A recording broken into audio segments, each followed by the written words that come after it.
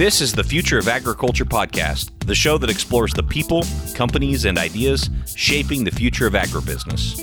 If you're curious about innovations in ag tech, rural entrepreneurship, ag sustainability, or food security, this is the show for you. Let's get started.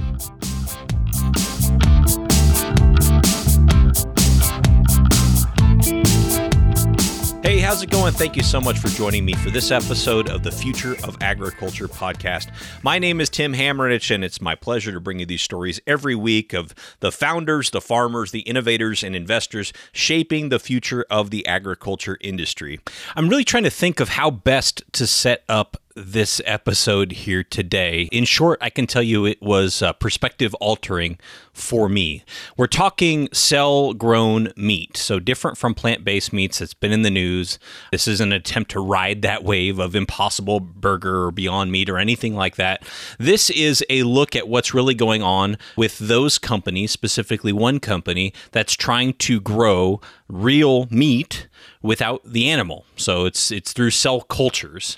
And to me, this interview today does the best job that I have heard, or at least that I've been a part of explaining the case for cell-grown meat, and it provides probably the best look that I have found as to what's going on in that industry today, why it's exciting, and also why you haven't yet eaten any cell-grown meat. I get discouraged when I see, especially on social media, debates around these topics that seem to get distilled down to, well, if it's not, the way it's always been done, then it has no merit and I'll never buy it and it's not as good as the real thing. And okay, you're always going to get consumers that feel that way. I get it. I understand. But I really think that there is enough here to merit a real, honest, and deeper look than just that, hey, you can't have fish without growing in the ocean. I understand how far-fetched that might sound first time you hear it, and it certainly did for me, and perhaps many of you, but I really think there's some exciting stuff happening here. Anyway, we have on the show Mike Selden. Mike is the co-founder and CEO of Finless Foods. Essentially, they cultivate fish meat without the fishing or without the fish farming, without the fish at all, really. They're just culturing these cell tissues. It's kind of a wildly different way to look at the future of agriculture. As you know, I view the future of ag as very nuanced, a portfolio approach, I commonly call it, which is that it's going to be a lot of things that feed the world in the future, some of which will definitely involve fishing that's been around as long as humans have, and some of it will involve fish farming, and some of it will involve companies like Finless Foods doing what they're doing. So it's really worth taking a look. I loved this interview with Mike. I usually try to cut my interviews down to less than 40 minutes per an episode. This one's over that. I think it'll be worth your time to listen all the way to the end. We even get into some kind of Jurassic Park-like reality stuff towards the end, and some existential questions such as, what does it mean to be alive? It's super interesting stuff. Anyway, I hope you enjoy this. Here's my interview with Mike Selden. He's going to start off by talking about, sort of at a high level, what it is Finless Foods does.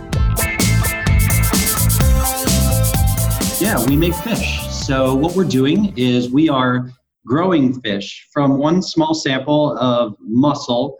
We pull that out of the fish and we give it the right environment and nutrients that it needs to grow, the cells to divide and create more of itself. And the idea is to grow an effectively infinite amount of fish by just growing it directly from the cells and just feeding it what the cells like to eat.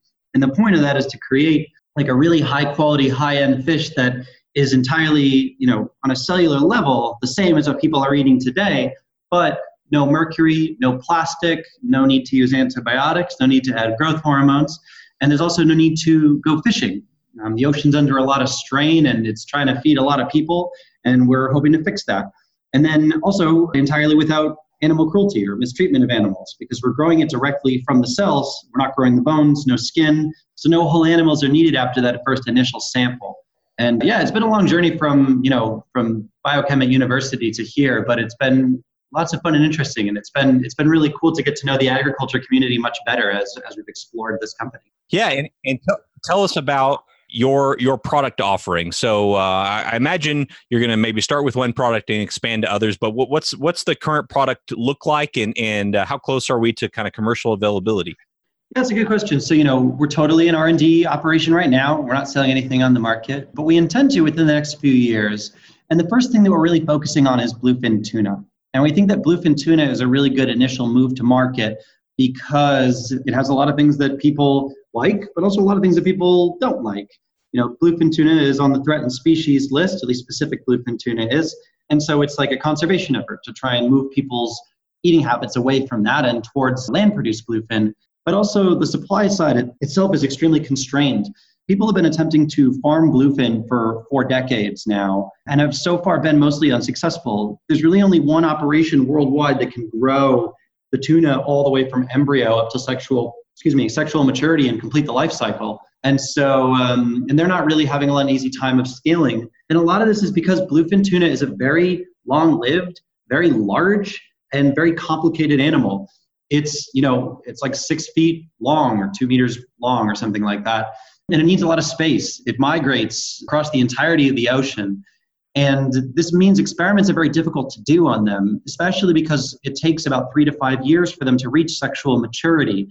And so that means in order to run one experiment in farming them, it does take 3 to 5 years. But for us, since we're working with things on a cellular level, we can have the cells dividing in a matter of 24 hours to maybe like a handful of days. So instead of 3 to 5 years per experiment, it's like 3 to 5 days per experiment, which makes us able to move much, much faster and hopefully get this to market at a price point that makes sense to people even faster than the current efforts at bluefin aquaculture can scale. And so the first product that we're really focused on initially is a spicy bluefin tuna roll and a non-spicy bluefin tuna roll. Spicy, like tuna rolls, are pretty common in America. Most Americans are familiar with it, which makes that really easy for us. We don't have to do a lot of customer education on what this other type of food is. And we think this is a good point for an initial launch because we want to demonstrate ourselves as high quality. We think that sushi demonstrates that. We want to launch ourselves in a market that people trust. We think that people generally trust the US market. And we want to launch ourselves in a place where not only the price point is in favor of what we're working with, because we're working with some fairly expensive medical technologies trying to make them cheaper, but also a lot of the problems related to overfishing are caused by this high-end market. People talk a lot about how we're going to need to feed a larger world and feed a lot more people. And obviously that's completely true. There's a lot of people that need to be fed, but the people who are really causing environmental devastation are not the people who are part of these expanding populations in the developing world. 50% of lifestyle emissions worldwide are created by the top 10% richest people on Earth. And a lot of the bluefin tuna is bought by some of the richest people on Earth as well. And so the hope is that if we can undercut this bluefin tuna with something that is, that tastes better, that is cheaper, and that is healthier, that people will choose that rather than its wild-caught equivalent, even if they don't really care that much about sustainability or environmentalism or ocean health in general. You started Finless Foods, I believe, in 2016. What made you think this might be possible? I read an article in 2014 called The Blood Harvest in The Atlantic. And this article was about how we harvest horseshoe crabs, which are this prehistoric-looking critter that burrows under the sand. We take its blood and we use it for pharmaceutical quality assurance. Its blood is this very special thing. It's this beautiful opaque blue color. And this blood is able to, it does something very special, basically. When it comes in contact with any bacteria or a toxin created by bacteria, it turns the entirety of the solution into jelly. And so you can put a tiny bit of it into batches of drugs people create in the pharma industry. And if it turns to jelly, that batch is contaminated. The problem is that we're destroying the ecosystem that these animals live in to catch them. Farming efforts have been unsuccessful, and basically we're running out. And if we want to keep making pharmaceuticals that are safe, medicine that's actually safe for people to use, we need to find an alternative way. We need to find another way to test them. And so these scientists in the 70s set out to create a synthetic equivalent to horseshoe crab blood. And they made this thing called factor C, which did the exact same thing that the horseshoe crab blood did, but was produced outside of a horseshoe crab. And me reading that article, I just thought, well, if you can make horseshoe crab blood outside of a horseshoe crab, why can't you just make any meat outside of an animal? And I was very interested in this idea of the environmental devastation caused by animal agriculture, and I really wanted to fix it. But to me, it seemed like the only efforts that people were putting towards fixing it were just people who were well, we'll vote with our dollars and we won't buy meat, vegetarianism and veganism. But that to me doesn't seem like an option for a lot of people. I know a lot of people don't have the money to constantly look for vegan food or don't have the resources nearby, or the only food that's convenient to them is meat. And so as long as meat is the more convenient, the better tasting, and the cheaper option, people are going to go for it. And so I was like, well, what if we could make something that is all of those things, but also is sustainable and is created without this massive environmental strain on the world that we live in? And I mean, that is really fascinating. I'm just kind of sitting there thinking about it. When you started, though, there were other cell-based meat companies out there, some of them probably looking at fish. What made you think you could do something different or differentiate yourself in a budding industry that already had some, players going after it? And why did you choose fish? Yeah, what's funny is this was a really long time ago. And so, I read that article about horseshoe crabs. And so I started Googling around to see if anyone else had thought about this for animals. And you're right, other people had. But actually, no one had done it in fish. There was like one research paper at a Truro College in New York where some scientists had created some fish sticks. But that was it. There was never a company. And so we set out to create the world's first cell-based seafood company. Prior to us, there really was only, back in 2014, there was really only hamburger that Mark Post out of Maastricht University had created in his lab. And there was an organization called New Harvest, I think at the time run by Jason Matheny, who's now at DARPA, who was working towards funding PhD students to do this research in the public sector. In 2015, the first company was, actually, I take that back. There's one company that did exist. It's called Modern Meadow. And it existed in Brooklyn at the time. And that was founded, I think, in 2011 or 2013. But they pivoted to working on leather pretty soon after I got interested in this. So they stopped the hamburger research and moved to leather. Memphis Meats created the world's first meatball. They were working on pork. Now they do chicken and duck as well. And they founded in 2015. So basically, when we founded the company, there wasn't a cell-based fish company or a cell-based seafood company of any kind. We saw it as a white space. I grew up on the North Shore of Boston in the town called Salem, the one with the witch trials, if you've heard of that. And Salem, basically, everywhere north of Salem is a lot of it's a fishing community. So I'd always grew up eating a ton of fish and being close to the ocean. And so seeing that there was this solution towards causing a lot of environmental harm by growing meat outside of an animal, seeing that nobody was working on this on the seafood side and really caring a lot about making sure that we, have an ocean to give to the next generation, that really motivated me to get this thing moving and to start working specifically in seafood. Yeah, I think it's interesting to know because I do think people who are just sort of casually aware of this space can sort of lump all alternative proteins into one. But there's some pretty big differences. I mean, first of all, you've got the plant-based proteins like the Beyond Meat Impossible Burger. Then you've got the more cellular-based, which is what you're dealing with. But what's interesting here is there's some nuances there too. I mean, some people are coming at the cell-based meat because of their concerns about farming, and yours is maybe a little bit different, it would seem, because there are still concerns about farming and the externalities and overfishing and that sort of thing, but maybe a little bit different of an approach than like a Memphis Meats. Yeah, I agree. I think this is a much easier way to get on the market because we're actually filling a market need. For us, we're working on tuna specifically. We don't really have farmers that we're competing with. There are some tuna ranchers, but anytime I talk to these ranchers, they know, they're like, we catch the maximum amount of tuna that you can get every year. Because the ranchers, what they do is they catch the tuna when they're between 0 and 2 years old, bring them into their ranch and fatten them up for harvest. But everyone who's related to the ocean and all of these fields all knows the ocean is fragile. And that's become very clear for people working on the ocean-based food side of things. Because on land, if you want to make more cattle, you can always I say this a lot, and this week in particular, it's kind of sad to say, but you can always burn down more rainforests to, create more land to grow, the soy that you want to feed to these cows or to have the cows have grazing land themselves. But in terms of fish, if you can't farm a fish yet, like bluefin or like tuna in general, that's kind of it. And so the entire fishing industry, including the fish farmers, really seem excited about this technology as a means of, producing this type of fish that currently has a very, very limited supply.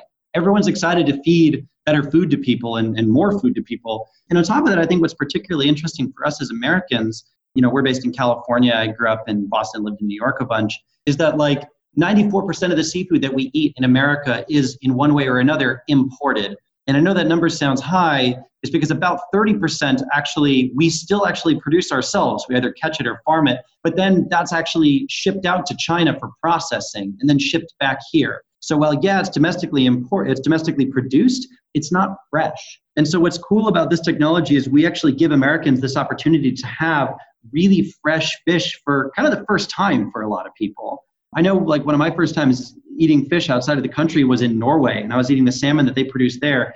And it's just like a totally different ball game from the stuff that you can find at the supermarkets here. Growing up near Boston, obviously, like I've been fishing and like caught fish and had people catch fish around me, and I've eaten fresh fish before, but I didn't realize that you could actually have fresh fish in a grocery store or a restaurant, because anywhere that you go in America, it's not fresh. It's going to be something that was caught, in Southeast Asia or produced here, shipped to Southeast Asia, and then shipped back.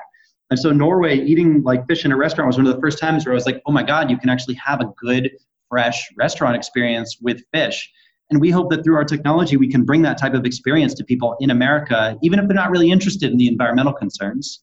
I'm just this is a totally random question, but as you're developing this, who took the first bite? Who took the first bite? That's a good question. So it depends on what the first bite would count as. I would say my co-founder took the first bite, my CSO and co-founder, Brian Wyris. Him and one of our employees at the time, I think on September 6th of 2017 was the first time any of us ate any of it. They wanted to test a little bit of it because 2 days later on September 8th of 2017, not 2018, excuse me. September 8th, we had the first ever tasting, and we had gotten a reporter to fly in from the UK. She wrote up an article for us in The Guardian. And so I think everyone was just kind of nervous, and we're like, I hope it tastes good.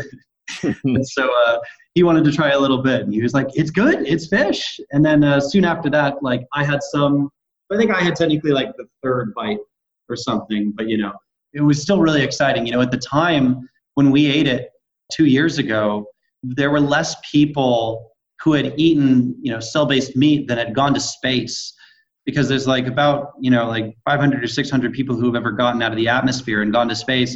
And at that point, there were so few companies that have been working on this and so few scientists working on this that I think we were like in the, probably 200s or so of people who had ever eaten this stuff. And I was like, that's really cool. This is a really cool thing for me.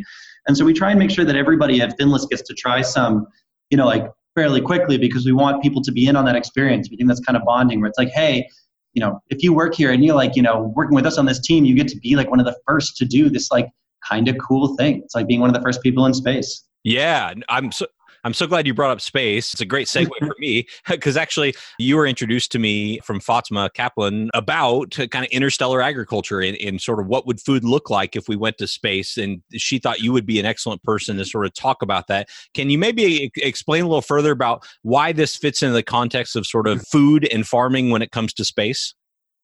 Yeah, totally. So yeah, I mean, I love Fatma. She's fantastic. She is so smart, and she is so like incredibly funny and so giving and so cool in so many ways. We got to go through Indie Bio together. And yeah, like, it's funny, I've sort of become a little bit of like a space agriculture expert, but I'll admit, like when we started the company, I really didn't think about it. I totally didn't, that was not an idea that I had. It was an idea presented to me by other people who were like talking to me about it. And they're like, you could do this in space. And my initial reaction was like, yeah, yes, I mean, you can do anything in space, right?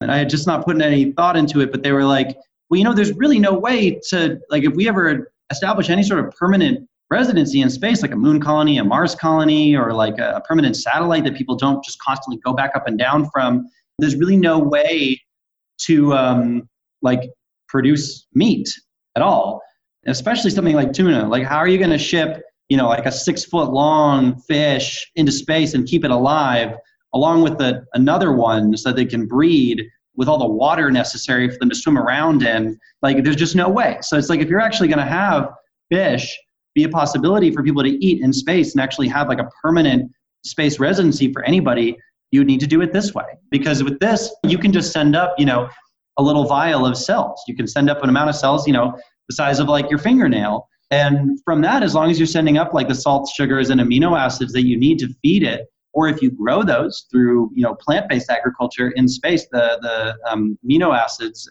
harvest the salts somewhere else, maybe on some sort of like asteroid body or something. I'm not, this is sort of showing how little I know about space, I think. But if you can harvest those materials somehow in space, you could actually have meat growing in space. Way more efficient than sending up like a cow, which to me sounds like a mess. Imagine strapping a cow into a rocket, how much weight that would be and how much space that would require and how finicky that could be. This seems like the only way. Yeah, no, and the expense of it's just outrageous what it costs to send anything into space.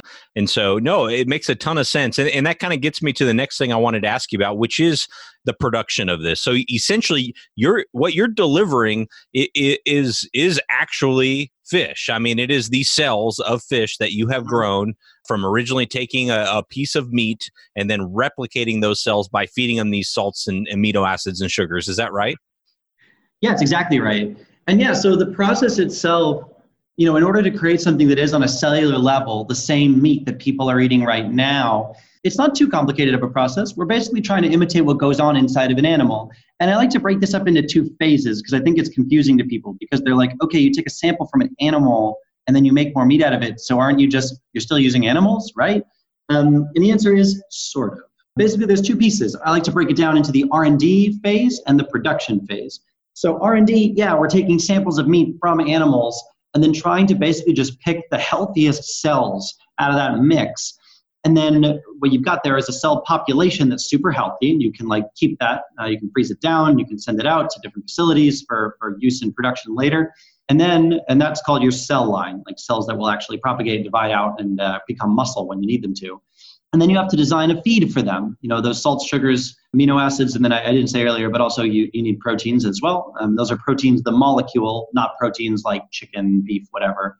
You can produce them using microbial fermentation. You can isolate them from plants. There's a million ways to make them. And so once you've got that media mix tailored to the cells, like that media mix is the feed with all the nutrients, then you move into the production phase. At that point, you take those cells that are no longer really using an animal at all, putting them into a system that essentially looks a lot like a fermentation tank at a brewery. It's a big tank, and you'd probably seed it at a low density. Generally, when this is done with animal cells in pharma, you'd seed something at a density of 0.5 grams per liter, and you'd grow them up. In pharma, they grow them to 20 grams per liter. And that process takes about 6 days, and then you have to have some cleaning and turnarounds. It's about a week to fill the whole thing. But at the end of it, if you actually have a pretty large bioreactor, say you have a 15,000 liter bioreactor, that's the biggest that's on market, commercially available today. In a year, you can actually create almost 500 tons of fish meat. And that's actually at fairly low densities. You can go much higher than that. If you go from 20 grams to anyway, don't want to get too technical in there, but basically you have the cells growing out and dividing. All you're doing is basically having these cells do the exact same natural process that happens inside you, me, and any animal at any given time. You have these cells that are floating around called satellite cells. These cells are being fed nutrients. They can divide and create more of themselves. And then when you get a cut somewhere in your body, these cells come to the location of the wound, and then they will turn into the missing pieces and knit things together. So these cells are already naturally doing what we want them to do. We just want them to do it outside of an animal. And so the process here is about finding the exact right settings of temperature and fluctuations in temperature, the exact right pH, the right gas flow, the right nutrients, etc. So a lot of variables that we have to work with there. But basically, at the end of it, we can end up with some real fish produced in the same way that fish is produced today, just not involving the inefficient system of animals. As far as, when you go to market, can you sell it as fish, or what's the FDA, USDA, those groups, what do they say about all this? It's a really good question. The jury's still out, and people don't really know 100% what will happen or will not happen. We feel very strongly that we do need to be able to use the word fish, that we do need to call this fish, and not just fish, but the exact species that we're working with. If we isolate cells from a bluefin tuna, that's going to create bluefin tuna, not salmon. And so one of the main reasons that we think it's super important for us to use these words is if it can actually create a lot of problems if we don't. So if you're allergic to seafood right now, you're almost definitely going to be allergic to the stuff that we make. And so if we don't call it by the right term, we're actually creating a public safety hazard. 2.4% of Americans, 7 million people, have an allergy to seafood one way or another. And we'd be putting those people in danger if we don't call these things by what they actually are, which is fish. They're actually, I don't remember if it's an FDA initiative or not, but there actually is a set of 8 allergens that must always be labeled. Seafood's one of them. And not just seafood, we actually have to label it with the specific type of seafood, be it tuna or salmon, etc. It ends up with some interesting stuff where some people who are allergic to crustaceans like crabs are also allergic to crickets. And so now crickets actually have to be labeled with things indicating like seafood allergies in order to prevent people from, being hurt. And I think that we'll definitely need to, use the right name to make sure that people aren't eating this by accident and ending up in shock. Yeah. And what about, you mentioned the bioreactor and you said, well, you could replicate that as many times as you wanted to. Do you see this as being you have a large manufacturing facility for this, or do you see it as more decentralized where you could have, like you were talking about earlier, fresh fish in multiple parts of the country with, almost like microbreweries, fish microbreweries around the world? Yeah, it's an interesting question, and I guess I would say it's not one that's been answered yet, but I think the answer is somewhere in the middle. Like, I don't really see this as being like one massive, facility in one location that then ships out to the entire country. Our vision for this company is to have production facilities in like every major city. So there is a bit of centralization, right, where it would really be in like centers of population where people are, but we don't see it being like one massive facility. One of the things that makes this a lot easier is that we need a fairly small footprint in order to create this. If you think of like one mariculture net, like one big aquaculture net, those things are about 50 meters wide. On a year-to-year basis, you can equal one of those nets with two 15,000-liter bioreactors. That's a footprint of like 6 meters as opposed to 50 meters, 50. And so because of that, you can actually just not even worry about like having to use tons of land. You could actually fit these bioreactors like in the basements of buildings in large cities. And with just two of these 15,000-liter bioreactors, you can do a good amount of tonnage. And so this reduced footprint really allows us to, I would say, decentralize this technology and allows us to put it into the center of every city to reduce on transit costs, as well as reduce on like all the greenhouse gas emissions associated with transiting fish from where they're produced into where it's eaten. And the other thing that I want to point out is like fish farmers know this is actually a really big problem right now, which is that fish farming is got lots of efficiencies and there's a lot of really great things about it. But one of the problems they're facing is they're running out of space to do it. A lot of these fish need very specific settings in terms of current and temperature, et cetera. And we're running out of the perfect type of place offshore to actually have these nets. And so a lot of research is being done into open ocean nets, which are really far from land. But they require a really high degree of automation that we're kind of not at yet.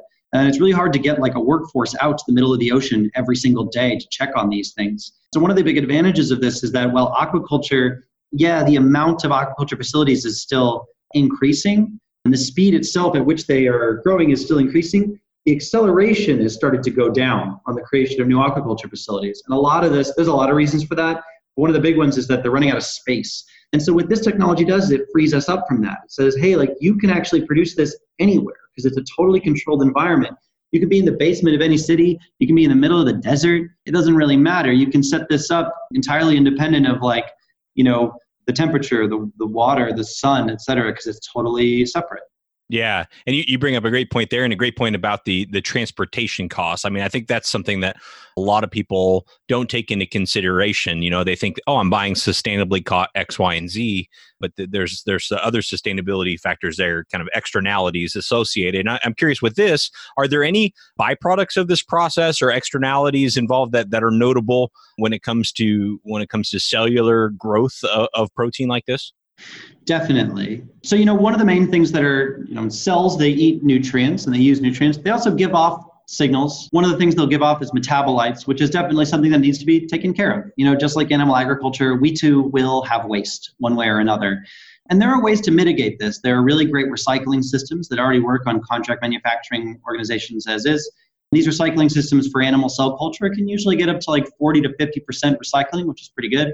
But, there isn't a total solution yet.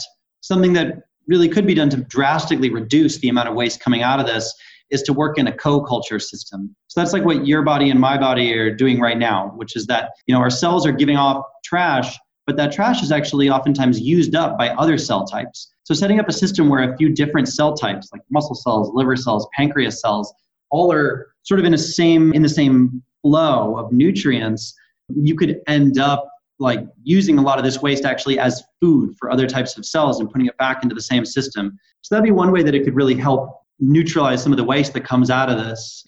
And since it's so controlled and like the cells can really do exactly what we need, there's a lot of other things that we won't need in terms of waste. In aquaculture, they've just recently in Norway and in Northern Europe, they've managed to, I think, remove the entirety of antibiotics from almost the entirety of the process. but it's difficult. And now sometimes they actually end up losing a bit more fish, is my understanding, because of that. For us, since we're doing it in this clean environment, we don't need to use antibiotics at all. And so for us, it means that we're not going to have antibiotics in our waste. And so, a lot of gains are to be made because of the sterility and the enclosure of our systems. So that means we'll actually have considerably less inputs, meaning that on the other side, we'll have a lot less output as well. And obviously, it doesn't mitigate everything. We're definitely going to have some kind of waste, but the systems haven't really been scaled yet. And so it sort of like remains to be seen exactly what that is. Very interesting. And so you would just need kind of another bioreactor to grow another type of cell that they would be grown on the medium of the waste from let's say, bluefin tuna. Yeah, exactly. And people are working on this. There's actually a really, really cool company that's actually specifically focused on cellular agriculture for space. They're called Integriculture, and they're based out of Tokyo. And they are already like demonstrating these co-culture systems with like 3 tanks with 3 different cell types in them that are like demonstrating actually surprisingly high levels of efficiency to my mind. I didn't think we had the technology to figure it out at all. So even watching somebody figure it out so soon, I was really impressed by that. Yeah, no, me too. There goes my idea for a cellular agriculture waste management company. I'm already disrupted. You can still take the idea and do it in America. They're very Japan focused. It's funny, they have this is kind of a side topic, but in case people are interested, the Japanese venture capital system is so interesting because they have everything they need there. Like a lot of other companies in other countries are very interested in going externally and talking to people in other countries and being international. But Japan has so much venture capital and so many entrepreneurs and so many different ventures that some of these companies, including this one, are yeah, we just don't really feel like making English language pitch decks. We don't need to. So if you're interested in new opportunities in the venture capital system or new investment things that no one else has access to, learn Japanese, apparently. Yeah, I guess so. Or if you are interested and you want to fund a trip for me to go out there with an interpreter and capture all this stuff on podcast and video, you contact me because I'm willing to do that. I've been to Japan once and it's mind-bogglingly cool. No, this is all really fascinating. I'm curious about getting back to something you said earlier about the costs. Are the costs, are we, I know we're getting cheaper, but how close are we to this actually competing with the wholesale price point of bluefin tuna, since that's the product we're talking about right now? Yeah, it's a good question. So, we're not there. It's going to take a bit for us to actually get to the exact right price. Bluefin tuna, in restaurants in California to the end consumer, it's usually sold for between $7 and $12 for 2 pieces of sashimi. That translates to about $150 per pound, but that's to the end consumer. Obviously, wholesale, it's cheaper. It's kind of hard to get an exact price on where it is a lot of the time because a lot of the stuff is mislabeled and a lot of the supply chain is kind of dark. A lot of people don't want to talk about it, especially because they've been such an activist push to harass these restaurants that they're not really super psyched to release information because a lot of it just gets used for attacks on them, which, I totally understand them not wanting to talk because of that. I think everyone in agriculture can understand that. Totally. And yeah, so it makes sense. So when we ask them stuff, we don't get tons of answers, but that's to be expected. If you're working with standard pharma numbers, you can actually get to a fairly reasonable price point. So for example, in pharma for animal cell culture right now, this is going to get into the weeds a little bit. I'm going to be talking some numbers for a sec. But basically, the standard is about 20 grams per liter. And that's done in pharma because the animal cells that are grown at scale are used to create a product. They're not in and of themselves the product. The cells they'll produce an enzyme or pharmaceutical of some sort or an antibody, and then the cells get filtered out. So they don't want to grow them at very high densities because that'll crush their product. For us, the cells are the product, so we can actually go considerably higher. There's a lot of research out there demonstrating it can go way above 100 grams per liter. But even just let's keep it at 20. Let's keep it at what does standard in pharma. And then let's talk about the media for a second and pricing there.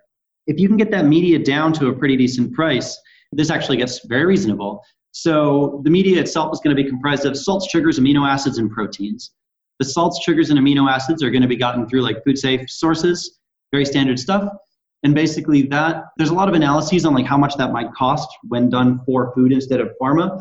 But the analysis that I'm looking at puts it at about 30 cents a liter for all the salts, sugars, and amino acids you need. So let's really jack that up. Let's go from 30 cents a liter to $2 a liter. Let's pretend that we really can't get a good supply chain on that. And it's, 6 to 7 times more expensive than what we think. That's at $2 a liter.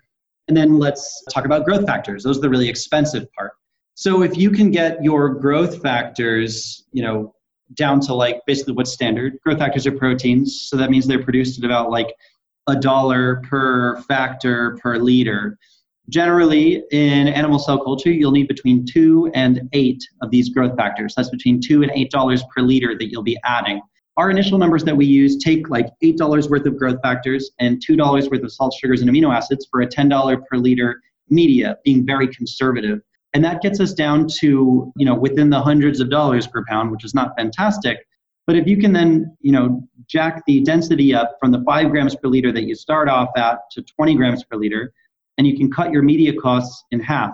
So instead of, the $2 per liter of salt, sugars, and amino acids, cut that down to 50 cents. The estimates that people are doing are about 30 cents. So it's like a little bit less than double what people are saying. And then instead of using 8 growth factors, you only use 4. We actually don't even use that right now, but let's say that you have to use that many. So you had $4.50 per liter. You're at actually $50 per pound of pure cells. And that's just using technology that already exists in pharma right now. The theoretical limits of this can go considerably better than that. There's tons of papers that show densities up to like 150 grams per liter. You can show media down to like $2 or $2.18 per liter. And if you can get there, you're at like $3 per pound or less. And then if you're hooking up co-culture systems to this, like using different cell types to recycle media back in, you can theoretically hit like, pennies per pound. It's going to take some time to get there. This isn't something that's happening tomorrow. It's something that's going to take a good amount of research. But all of this is something that already happens inside of an animal. And there's no way that we can't make something more efficient than what goes on in there, because an animal needs to do a lot of things that aren't, creating meat. Animals, they breathe, that takes energy. They move, they have heartbeats, they blink, they, thrash around, they have muscles that do all sorts of things other than what is necessary to actually grow the meat. And all that stuff is sort of like a loss of input. And that's why animal agriculture systems are usually, you talk about the feed conversion ratio, you'll have a feed conversion ratio for some systems of like 9 pounds of feed to 1 pound of animal. The most efficient system that exists really is like salmon, which is actually close to 1 pound of feed per 1 pound of animal, which is 1 pound of meat, which is astonishing and almost seems impossible. And the only reason that it's functional is because they're growing the salmon in the water. And so the salmon are able to eat some of the ambient stuff floating around in there, some of the algae and the plankton. And so you can't do that forever. There isn't enough room to constantly make that type of fish farm. So basically, I think that just because of how inefficient animals inherently are and how many externalities they have that aren't producing food, if you look at the numbers that we're talking about here and look at what they do in pharma, we can definitely undercut how much it costs to produce meat from an animal using this type of technology. And does that is that one sort of deterrent from fish, is that they are so efficient from a feed conversion standpoint? Yeah, I would say that's the case. And actually, that's why we're really not tangling with stuff like salmon. Salmon's really sustainable. The farming of salmon is done really, really well. And just we don't want to mess with that. Like, we think that the people who are working on that are doing a really excellent job of creating like a sustainable food supply for everybody. And so for us right now, we really want to tackle fish that currently can't be farmed at scale, because we think that's a really important effort. And also it helps us because it's some of the more expensive stuff usually, because it's, can't be farmed. So the supply of it is less. That helps us get to market faster. Yeah. So with stuff like this, where, cellular agriculture in general, it seems like, first of all, it's this wide open frontier where there just are the possibilities are endless and really are not bound by what we're used to eating in the past. I mean, we could theoretically, grow cells that into even tastier products with even better texture because of the possibility. So why focus on something that people already know? Is it just because of consumer adoption to get them used to this idea? Is that kind of the idea? It's interesting. I would say we're doing both. Like, a lot of our focus is on bluefin tuna, but I would say part of that is because of how the venture capital system functions. Investors want to see that you've got a market that exists. And when you're proposing a kind of like new theoretical technology that's like technically never been done before, people get kind of nervous. And so using real numbers really helps them. So pointing at like, hey, the seafood market's $134 billion. $42 billion of that is different types of tuna. So it's the biggest single plurality. And $2 billion of that is bluefin. So it's a pretty big market that we can attack, that we can then use to expand into more seafood stuff. That said, I think what could be really exciting about this is that we could localize exotic species. There's this really amazing type of eel that I love and I have every time I go to Japan called hamo. And I don't think we have access to it in America at all, or at least I've never seen it and can't find it. I would love to be able to bring that to an American audience and to show people new tastes and new textures, like new types of fish that they currently don't grow anywhere near here and we can't farm. And so the supply is constrained entirely to places like Japan or, to like Mediterranean or stuff like from the Caribbean. We can export that elsewhere or create that elsewhere. It'd be really cool to create like a system in which you can actually create any type of fish, no matter how exotic, in any location, no matter how dry, cold, hot, etc. And I think that's what's really exciting about this technology. We don't really lean on that messaging so much, especially when talking to investors, because you can't, what is the market size for that? It's like so difficult to figure that kind of thing out. It's all based on conjecture. And so using real numbers of products that people are already familiar with makes, I think, a more palatable message.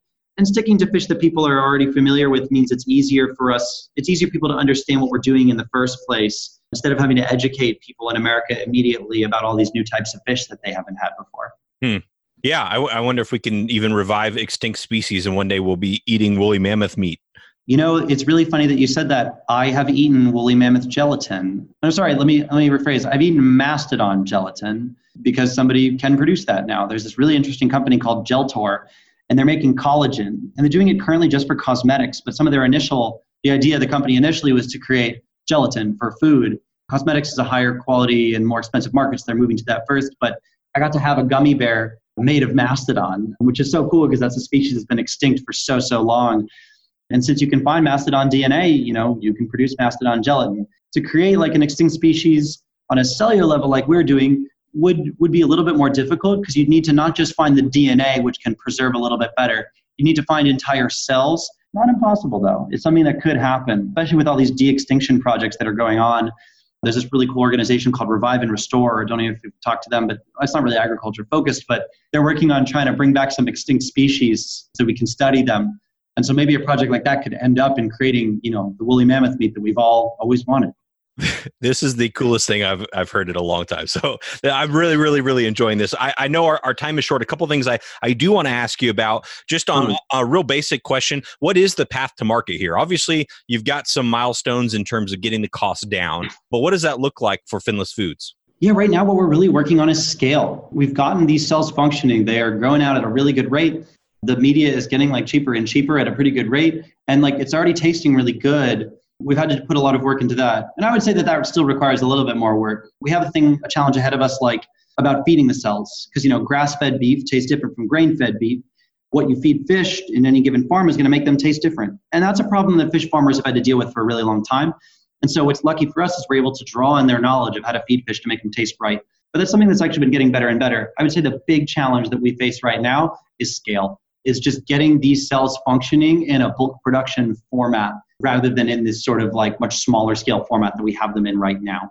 Well, I would love to try some, so I can't wait for it to be available. I am first in line because I think this stuff is just really, really cool. One thing I found as I've just kind of thought a little bit more about issues related to biotechnologies, it calls into question some really basic words in my mind. Like, for example, when is something alive? You know what I mean? Like you're selling fish. Would you say that your fish is ever alive? Yeah, it's a really good question. It's funny. We talked about this a little bit in bioethics back in college, and what is the definition of life? Are viruses alive? And they have DNA, but they're basically just complicated molecules walking around, and they're really basing the way that they move on biophysics, essentially. These atoms have push and pull and what's the word? Electricity. Charge, that's the word I wanted, that pushes them around so they can move correctly. Are those things alive? It's hard to say. And then it's cells definitely can live and die, that's for sure. And I would say that at some point our cells are alive, and then at a different point they are dead. And same with all the fish cells that get eaten today. Those cells were alive when they were inside of a fish, but they die pretty quickly before they get to you. It's difficult to actually end up with fresh fish on your plate, especially in America. So, I'll leave that to the philosophers, I would say. A lot of people ask us questions like that, is it alive? Or they ask, is it vegan or is it vegetarian? And I'm what we want to do is make good, healthy, sustainable food for people that tastes great and sells itself, on really tasting great, being, affordable and being nutritious. And I'll let everyone else decide. I feel like that's I don't want to get cocky and push the limits of what I can say. Mm-hmm. Yeah. Yeah, I mean, a term like vegan is defined by what it excludes, and very, very interesting because this doesn't really fall into what they're trying to exclude, or maybe some of the aspects they're trying to exclude from the diet. Man, I find this stuff just endlessly fascinating. One last question: 10 years from now, your vision as a co-founder and CEO of Finless Foods, how does the world look different because of Finless Foods' projected success by that time? I really hope that 10 years is so much time. 10 years from now, I just hope that we're letting the oceans get back to the way they were. I really hope that we can transition this industrial fishing into something that's just cleaner, safer, gentler, fresher, cheaper, that's on land and that's actually in reach for people. And I'm not here to be no one should fish or fishing is wrong, because I don't even agree with that. I would love for industrial fishing to go away in a pretty big way so that people can enjoy fishing. I would love to see indigenous people in Southeastern Asia taking back their own waters and going back to using the ocean for to survive. And I want to see near my hometown in Massachusetts, I want to see the people who used to fish there actually get back into doing it rather than these big automated boats dredging the ocean for everything that it has. And it's funny because people think, since we're doing this, well, do you hate fisher people? Do you hate people who fish? And I'm not at all. And actually some of our biggest supporters are people who love fishing, because what we can do is make the ocean not to bear the brunt of the food that we all want to eat, and instead let it go back to being this big, diverse, biologically sound ecosystem that we can coexist with and actually just use for fishing as a sport, or fishing for fun, or fishing as bonding and a social exercise between people, instead of this big industrial operation that it is right now that's clearly not creating good outcomes for anybody. So that's a bit of a broader vision, I would say. And, it doesn't have as many details as maybe people would like, but that's kind of my vision for what we can do, is set the ocean back to the way that it was and allow people to use it in the way that we used to. Yeah, well, as a hobbyist fisherman myself and an agriculturalist, I think this is a fantastic idea, and I'm wishing you the best. I'm inspired by this interview. I'm sure other people listening are as well. If they want to join the cause in whatever capacity they can, finlessfoods.com, is that the best place to send them? Yeah, definitely. And we're on Twitter, and I think that's where we're most active, but we've got a Facebook and an Instagram. They're not super active, but we'll be posting more there, in terms of updates as we grow and as we expand and as we eventually come to market. So feel free to do that. We're just Finless Foods and any of those things. Then I'm on Twitter at Mike Selden FF. Yeah, and feel free to reach out to me there. I love talking to people and talking about what we do. Fantastic. Mike, thank you so much for doing this. This has been really a lot of fun. Thanks so much, Tim. This was really great questions. I really enjoyed being on this. Thanks for having me on. Thank you so much one more time to Mike Selden for being on the show. I thought this was such an interesting perspective on the future of agriculture. And I cannot thank enough Dr. Fatima Kaplan for introducing me to Mike. She also introduced me to Ray Wheeler from NASA that you heard in an earlier episode, and to Dr. John Cumbers, who you heard from Synbio Beta a couple episodes ago. Thank you, Fatima, so much. I'll get a chance to tell you in person when we do the interview that we're going to feature you here upcoming. But all of this relating to sort of what food production might look like in space and what it might look like here on Earth as well. Really, really enjoying this stuff. I hope you are getting some value from it as well. If you are, feel free to leave me a rating and review on iTunes or whatever podcast player you use. I've been off Twitter lately, taking a little break from Twitter. So if you want to reach me, LinkedIn or via email, tim@aggrad.com. Thanks so much for your time and your attention, and the curiosity you have about the future of agriculture is what keeps driving me to do this every week. We'll be back next week with another Ag Innovator. Hey, thanks again for listening to the Future of Agriculture podcast. If you like what you heard here today, I'd love to connect with you further. Go over to futureofag.com, that's futureofag.com, and let me know a good email address for you so we can keep in touch. Also, you'll be able to check out a ton of bonus content on the blog while you're there. Otherwise, make sure you're subscribed to the show so you can catch another fascinating Ag Innovator here next week.